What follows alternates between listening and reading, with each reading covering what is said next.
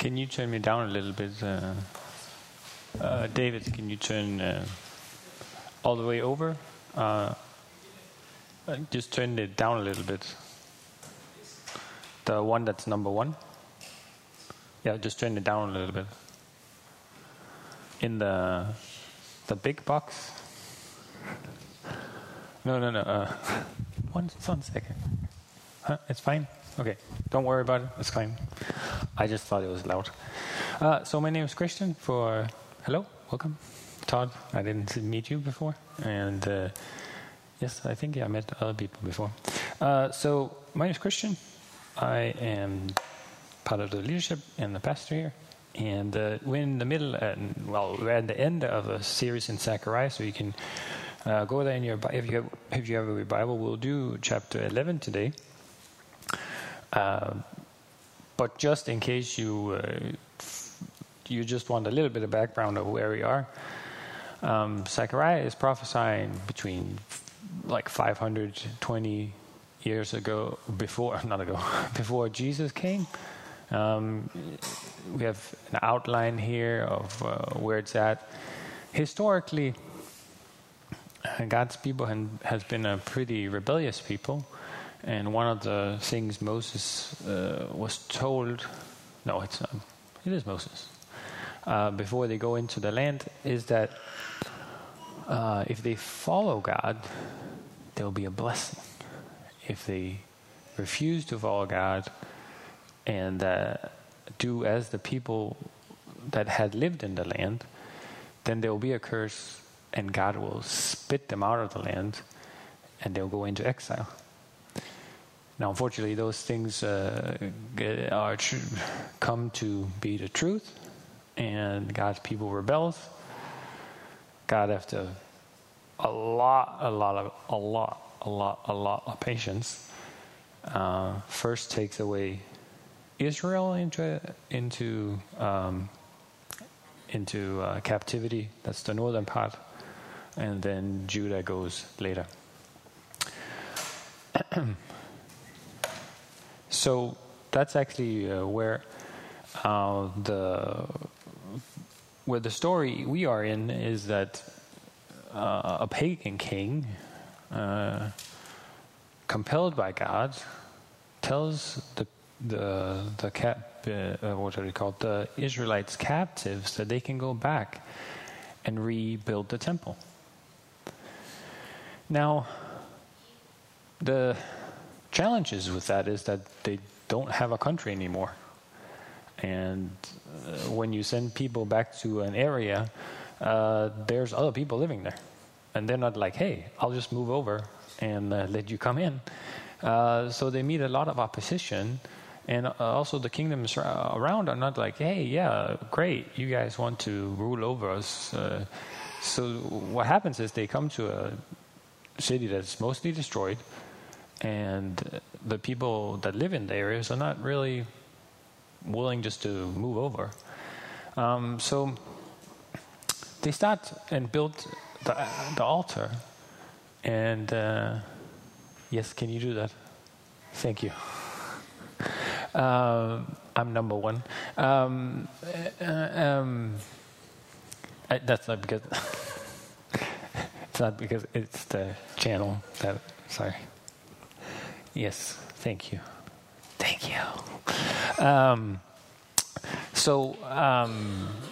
First they built the altar, and then things kind of stall. And then they're asked to build the temple. Yes, thank you. Instead of build their own houses, then they start building the temple. Then the enemies come in and stop it. And then Zechariah and Haggai come and try to encourage the people to build the temple. And so that's kind of where we're at. It's a destitute people who's been scattered, who's now called back into a hot situation. And Zechariah comes and brings these, some would say, strange visions of what will be and what has been and what is coming. And today we're going to be in this, it's going to be this performing arts thing. It's going to be breaking of staffs. It's going to be acting out. It's going to be becoming a shepherd. It's going to be all these things that the prophet's going to do. And so the prophets, if you're new to the prophets, they do different things. And so in this case, as he's done one time before, he is actually physically going to do things and become some things.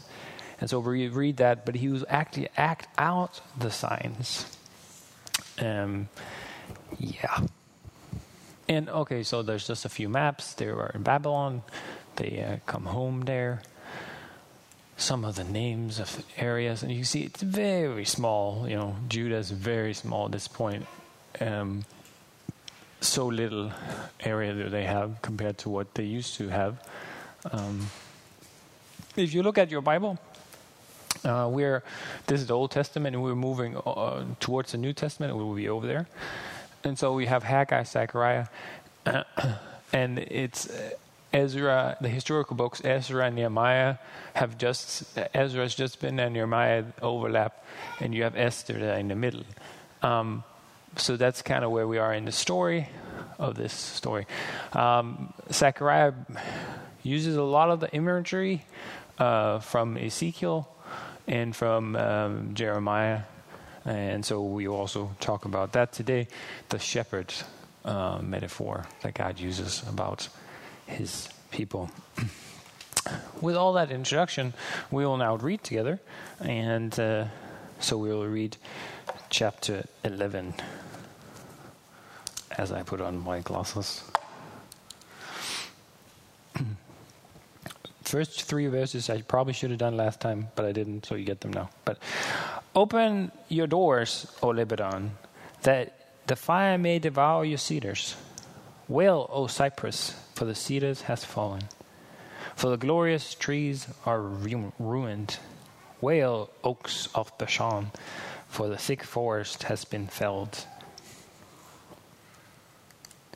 The sound of the wail of the shepherds, for their glory is ruined. The sound of the roar of the lions, for the thicket of Jordan is ruined. Thus says the Lord, my God, become a shepherd of the flock doomed to slaughter. Those who buy them slaughter them and go unpunished. And those who sell them say, blessed be the Lord, for I have become rich. And their own shepherds have no pity on them. For I will no longer have pity on the inhabitants of this land, declares the Lord. Behold, I will cause each of them to fall into the hands of his neighbor, and each into the hands of his king. And they shall crush the land, and I will deliver none from his hand. So I became a shepherd of the flock, doomed to be slaughtered by the sheep traders. And I took 2 staffs, one I named Favor, and the other I named Union. And I tended the sheep. In 1 month I destroyed the 3 shepherds. But I became impatient with them, and they also detested me. So I said, I will not be your shepherd.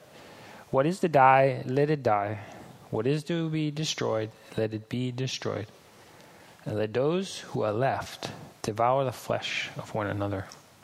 And I took my staff Favor and broke it, annulling the covenant that I had made with the peoples.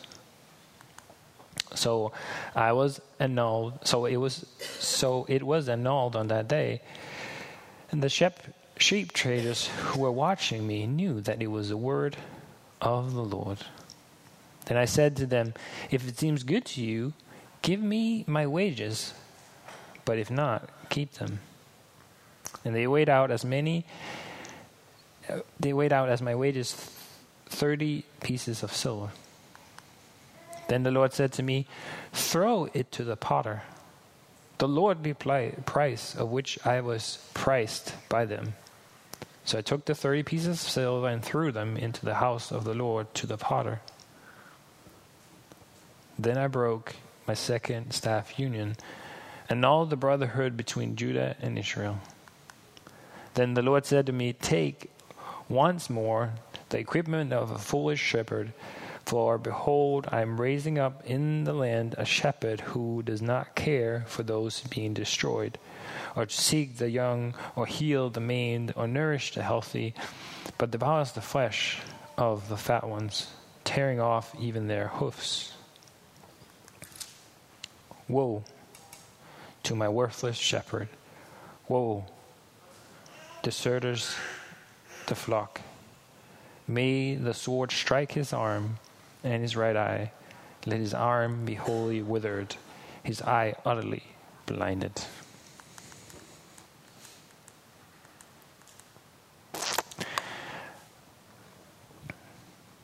So thus encouraged, we go to the text again.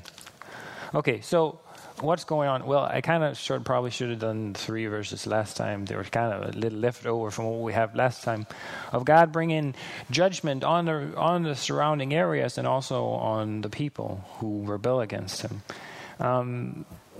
God will judge, and He will judge the pride of those things. He mentions the things that the areas are most known for. So even in the Lebanon's flag today, they have a big cedar. And God will say, well, those things, you cannot trust in those things. Those will be ruined, and those trees will be burned. All the glory that's not of God's can be taken away. Even the fertile land and the forest can be cut down. God removes His blessings from those lands.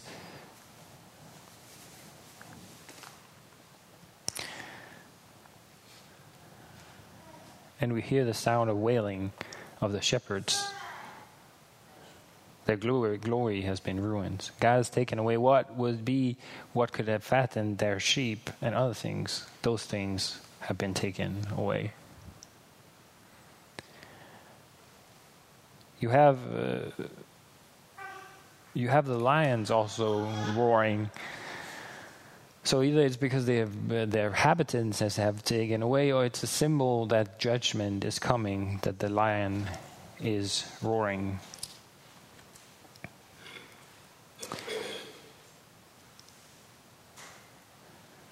The shepherds, not necessarily in great care for the flock, more that they've lost what they had inherited, what was theirs.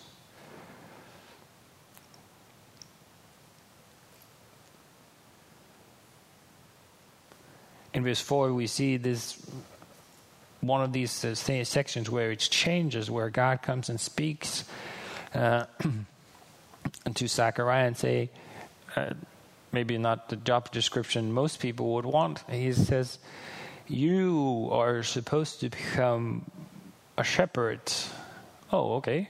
Well, okay, I can kind of be a shepherd, but you're going to be a shepherd to people that are doomed to be killed, or sheep that are going to be doomed to be slaughtered. And God continues and He says, and the people that are going to respond to this, they will say, oh, this is great. I don't really care about the flock because I can become rich making money off of the sheep that will be slaughtered. They will have no pity on the flock. They will be like even thanking God that they can have and slaughter these animals so that they can have money and riches. That's their pride and goal, not necessarily to tend the flock and care for it. They even give glory to God for what seems to be opposite of what maybe their job was supposed to be.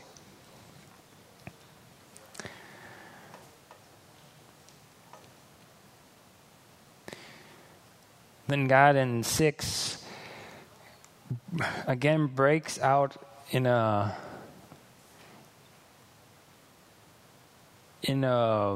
judgment and say, I will no longer have pity on the inhabitants of this land. I will cause them to fall into the hands of each other and the neighbor, and they will crush the land And God says, I will deliver none from their hand. So God asks Zechariah to become a shepherd, but it's not really going to go well, because God's going to remove his mercy from from them, and none will be delivered. Only people would rejoice in the opposite of what God does and say that they have become rich. Then, after God speaking to him in 4 through 6, and then in 7, he says, well, I became the shepherd of the flock doomed to be slaughtered by the sheep traders.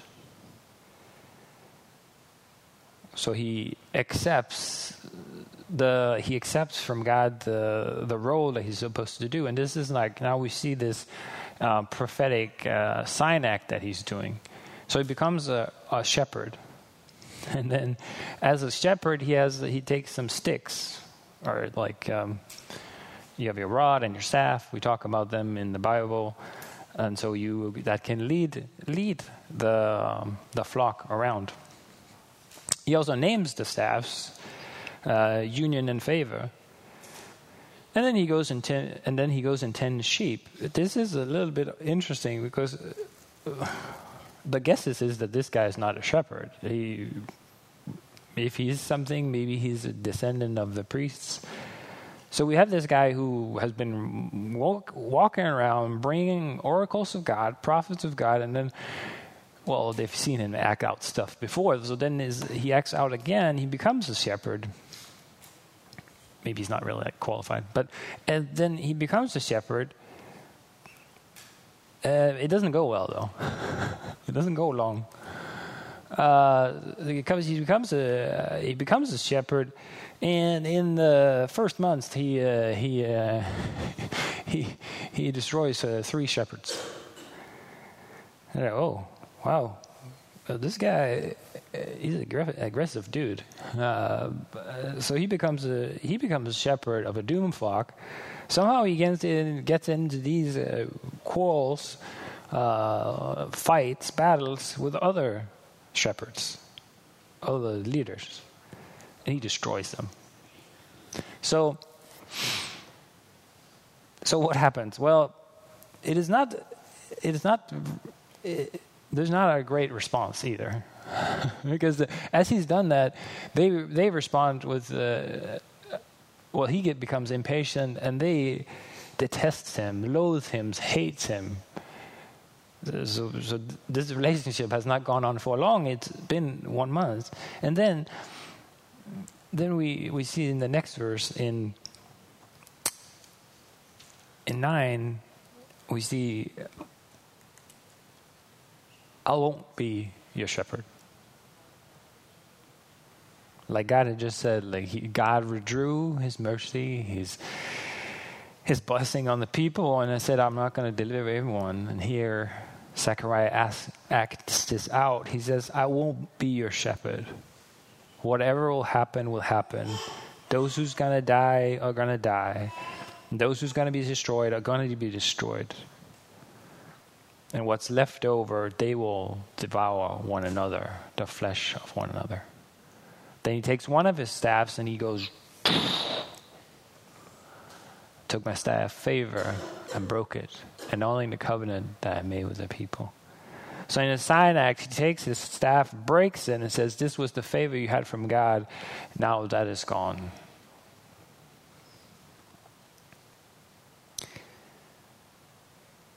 So what do we see here? It's God asking Zechariah to act out what God is doing and has done. God said, I've been so patient with you. I've been so kind to you. I've been so good to you. I've been so patient with you.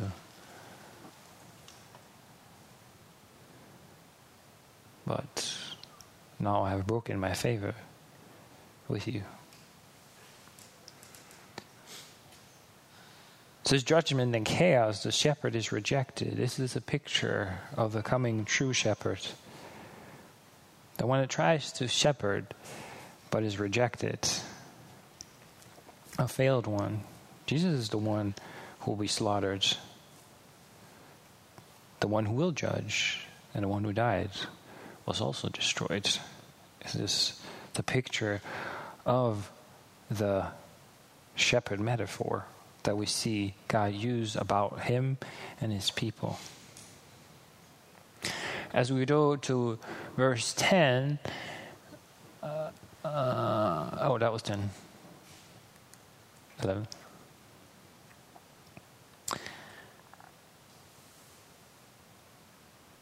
The oppressors, he says to the people, okay, I acknowledge the covenant with you, and as he breaks his stick, the people at sea, he breaks his stick, they know that this is God. They know that this is God's word being acted out, as it says there. And then he says, if it's good to you, then pay me. I worked, so pay me. But if you don't think it's okay, then just don't pay me. And then we get this strange price that we hear about in the New Testament, and Matthew's going to talk about it. They weigh out and give him 30 pieces of silver. And so if that's a month's wage, that's pretty good. But if it's for his whole life, it's really not that good. So they do give him the money, and they give it to him. But then something happens in 13 where God says to him, throw it to the potter, the lordly price of which I was priced by them. And he throws them into the house of the Lord, to the potter. So what's going on? He just got paid. God tells him to take the money and throw it into the temple. And it's the lordly price, which most people agree is very ironic, since that price is the price of a dead slave in the Old Testament. So it's not really a great price for something. But then God asks him to throw it away into the temple. Throw it to the potter, throw it to the poor.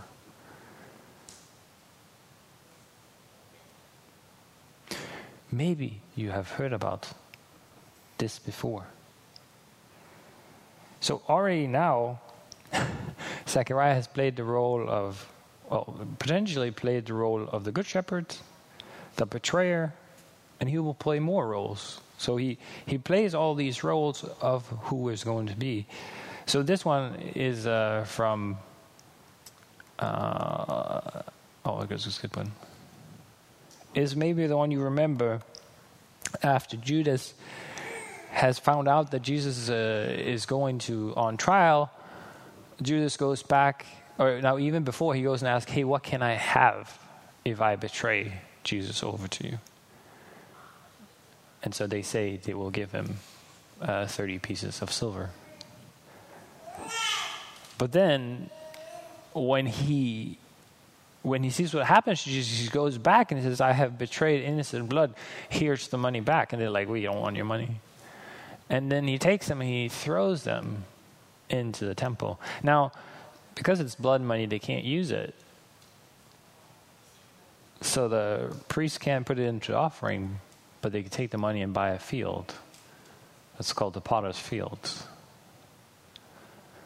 So we see this prophecy come to fulfillment in what Jesus did and how Jesus was betrayed.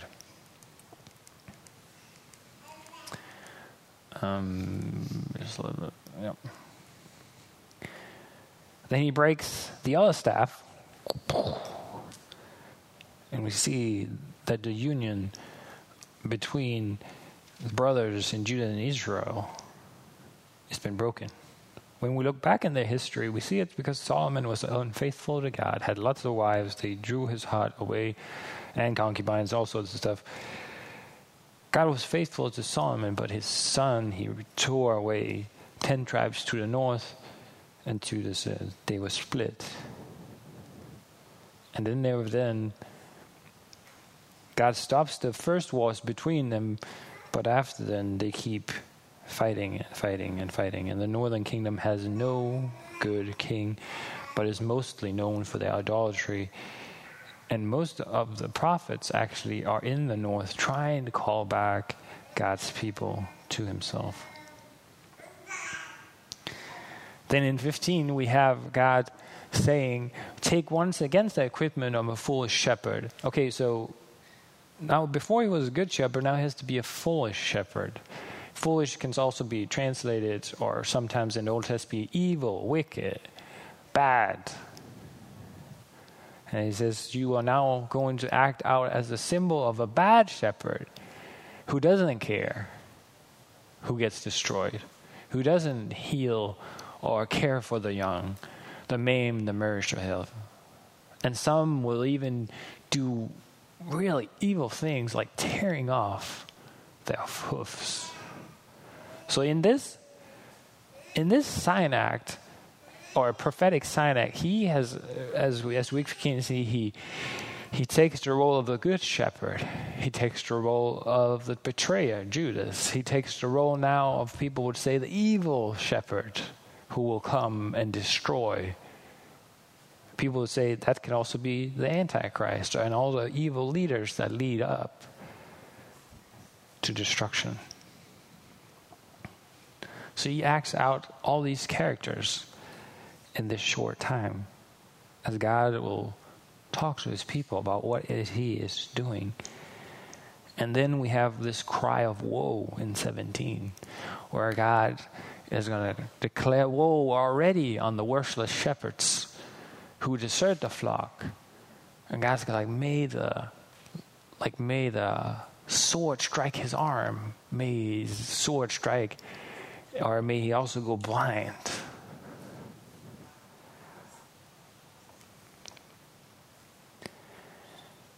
This is, I don't know. I'm not the most artistic person. I don't understand art. I just paint what it looks like. I get it. And I don't always understand performing arts and all those things. But reading this stuff, if you are that way, this must come alive in like a great way. You see, it must be super weird to be the people seeing him. It's like, isn't it the guy who just walked around saying we should build the temple, and now he's a shepherd, now he's they're singing staffs. Like, what is the guy doing? But apparently they knew that it was the word of the Lord when he breaks the first staff. So they're listening to the guy, and they're like, okay, what does all this mean? What is this going to do? What is it that he's doing?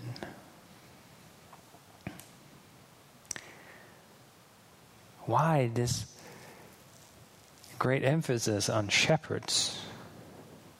Like, who cares? I did have a guy called Appia. He had sheep, but that's a long time ago. And he didn't live right here. But this picture is a picture of God and his people. The relationships too.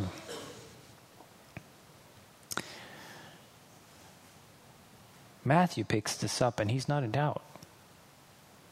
He definitely believes this when this happens with Judas, he's like, this is what this passage means. This is what it means. This is what Zechariah was saying. That somebody was going to betray the good shepherd. It's this, we see again this people rejecting God. The leader's not leading the people put in to lead the people, not leading the people but towards God, but instead for position, selfish gain, riches, influence, fat, so they can get fat on the foods. They live for all these other things than God. They're living for God's created stuff instead of God. When we look at the metaphor, or who's actually our shepherds, we know from the Old Testament that Jacob, David, they are shepherds. and Jesus also. And they actually talk something about it. If you remember when the story of David and Goliath, David says like, yeah, I might be a short dude, but man, I killed lions and bears with my hands when they came to take the sheep. That's a good shepherd. He risks his life for them. But Jesus talks about it in this way. Also from John. Jesus just talked about he is the only way. But then he talks about the ones who've come before him. And he says, he who is a hired hand and not a shepherd, who does not own the sheep, see the wolf coming, leaves the sheep and flees. And the wolf snatches them and scatters them. He cares nothing. He is a hired hand and cares nothing for the flock. Then Jesus says about himself, well, first he says something about other people. Everyone who came before me are thieves and robbers. The sheep did not listen to them. I am the door. If anyone enters by me, he will be saved, and he will go in and out and find pasture. The thief comes only to steal and kill and destroy. I have come that they may have life and have it abundantly. I am the good shepherd. What does the good shepherd do? The good shepherd lays down his life for the sheep. You see this great contrast to the hired people. If there's danger, will run away. I don't care. It's not my sheep. To Jesus, who says, I will actually lay down my life for the sheep. So we see this great contrast. We see that this is what also Zechariah has been talking about in Zechariah, about the king that will come, about the branch that will come, about the good shepherd that will come. The shepherd that takes up the fight, as David did, and as Jesus did. Jesus did it differently, though. He sacrificed his own life for the sheep.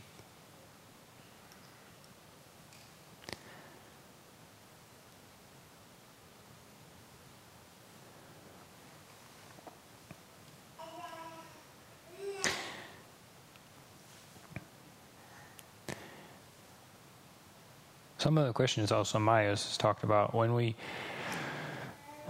come to the Bible, when we do our devotions every day, when we first of all, do we really want to know who God is better?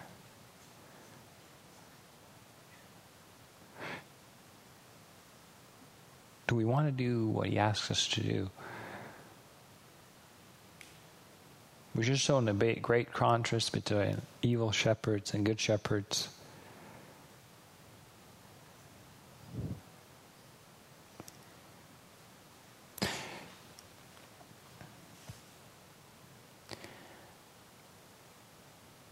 We can see the care Jesus has for us in his sacrifice, in his love for us.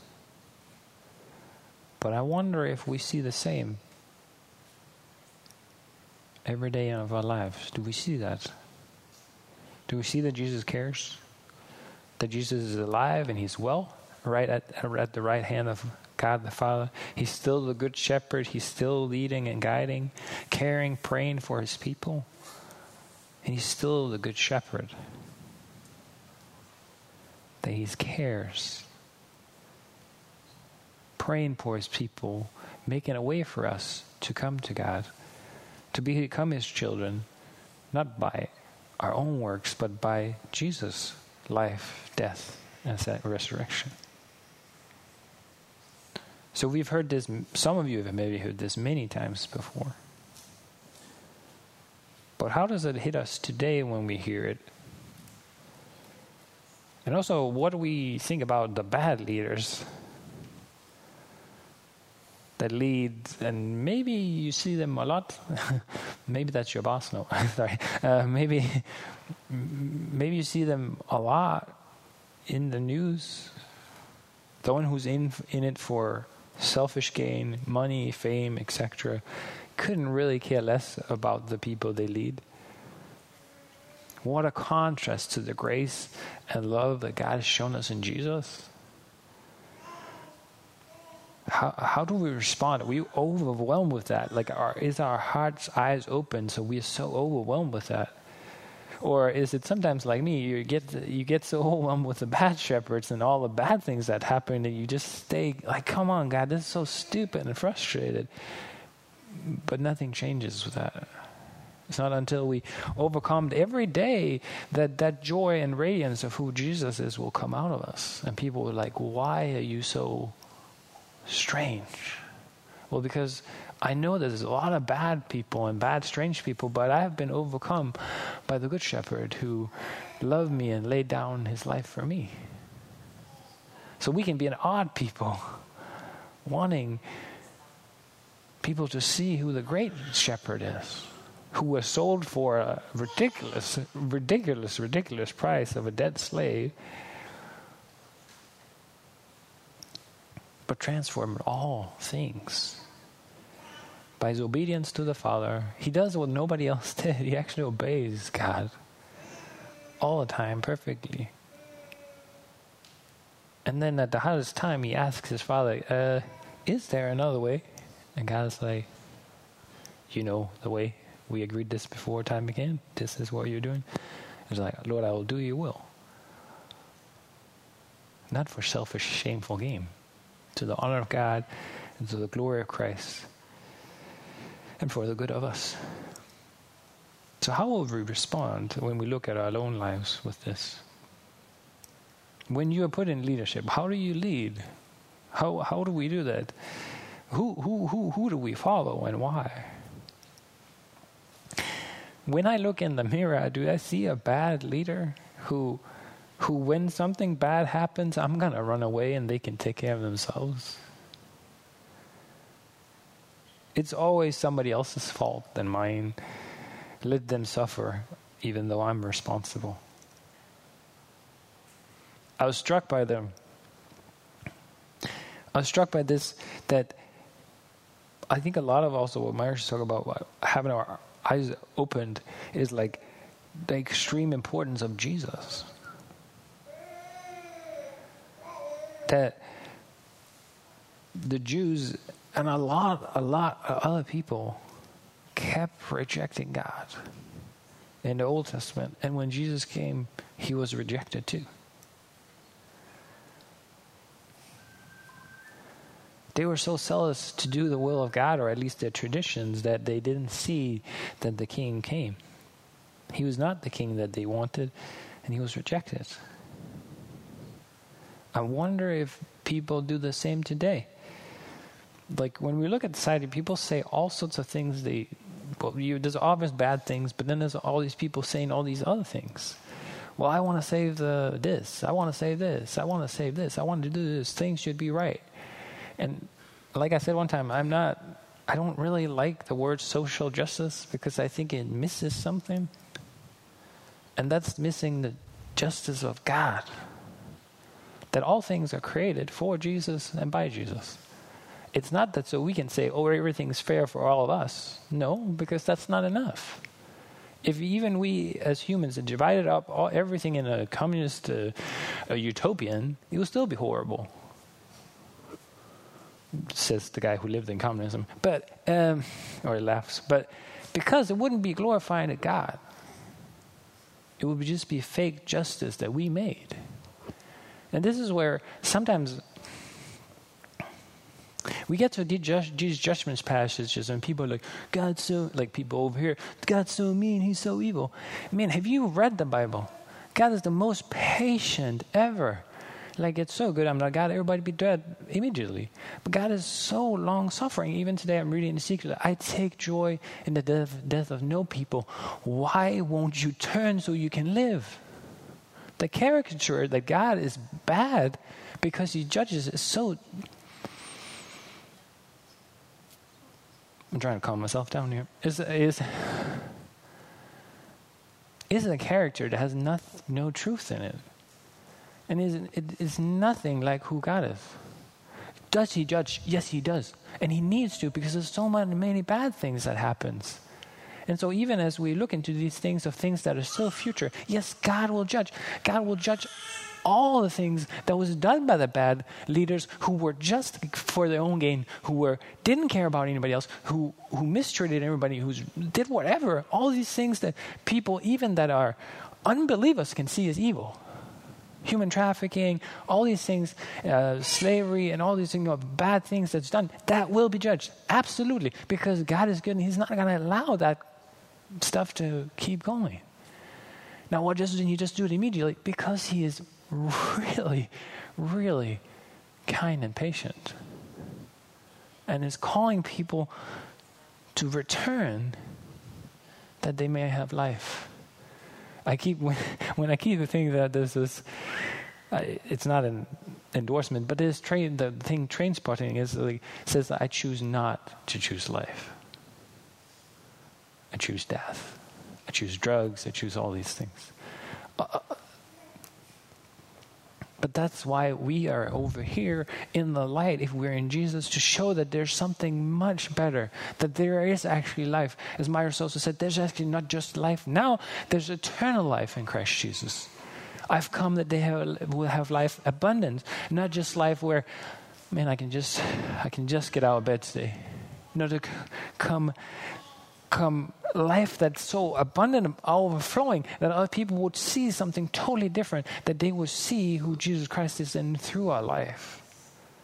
That's the hope of the world that's been given by Jesus, that's been passed to us to show that there is true life, that there is not only evil, bad, but Jesus is the good shepherd who's going to take care of that and has taken care of that, and that will be always perfectly judged by God. And until then, we're here to shine His light and to say to people, why would you want death when you can have true life in Jesus? Come to the Good Shepherd.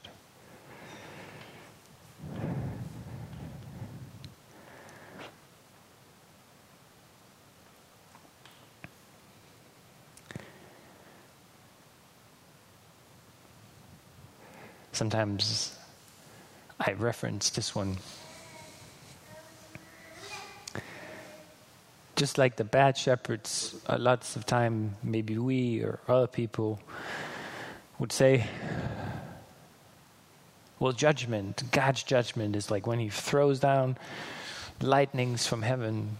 Well, and sometimes God's judgment is way worse almost, and He does what He does in Romans, and He says He gives people what they want. He darkens their brain and leaves them over to their own depravity. This is a scary form of God's judgment. It's not seen like that by other people. It seemed like freedom, we can do whatever we want. It's not how Romans puts it. God gave them up to the lusts of their own hearts, to impurity, to dishonor among their bodies themselves, because they exchanged the truth about God for a lie and worshipped and served the creature rather than the Creator, who is blessed forever and amen. Like Paul when he flew. But this is like, people are like, oh, God's so evil in the Old Testament. This is where people should be really afraid. To have their minds so distorted and get what they really should not want, but they get what they say they want instead of God. Because they did not want to believe. They only wanted to get God's stuff. They didn't want to worship God. And God says, here you go. Worship yourself and other people. That is a harsh judgment of God, that your mind will be messed up, that you cannot see God. But that's not the hope we have. The hope we have is that the Good Shepherd is the one who's being prophesied and acted out along with Judas the betrayer, along with the Antichrist and Antichrists, but also the Good Shepherd. Now we want to serve and worship the Good Shepherd and see how amazing he is, and asks us, come into true life. Don't be acting out for yourself. Don't be darkening your own minds. Come to true life in the true shepherd who actually cares for you, prays for you, made a way for you through his own blood, sacrificed on the cross, that you might become a child of God. May we again and again be overwhelmed with that and filled with great joy that God asks us to come into that union.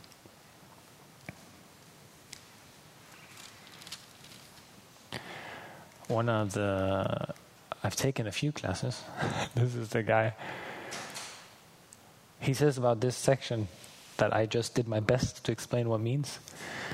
11 to 14, 17, this is the most curious and widely interpreted narrative in the book.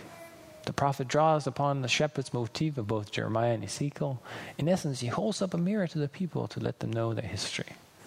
They have consistently broken covenant with God. What then will come to this people in the future? The solution may appear later in 13, where the shepherd is killed to benefit the flock.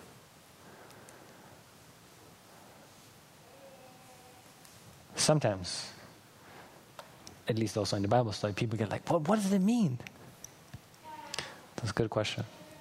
That's why we need our hearts enlightened by God. One thing we do know is that in this Bible, there are so many things that are so easy to understand that if we do them, they transform our own lives and bring us into closer relationship with God. Like I said, it is never the things in this Bible that you don't understand that will mess up your life. It is the things we do understand that will change our lives and bring us closer to God. May the Lord open up our hearts and see him as more glorious. We ask that in Jesus' name. Amen.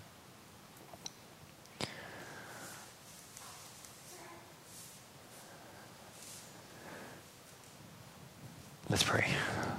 Heavenly Father, thank you for this time.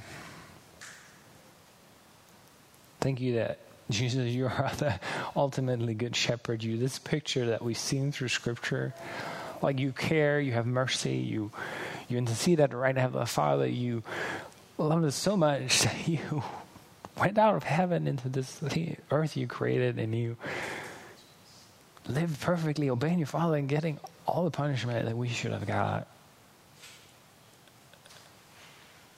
to the praise of the glory of your Father and for our good. We can be raised with you as you raised in righteousness. We can be adopted into your family. By the Holy Spirit, you open up our eyes each day to see how glorious you are. So we ask that for all of us, God. I ask that you will empower us with your power. I pray that you will help us believe that you are way more powerful than any evil. You will help us as your agents wherever we are at work and school and different things to live out the beauty of who we are, Jesus. Give us strength and courage to know that you have the power,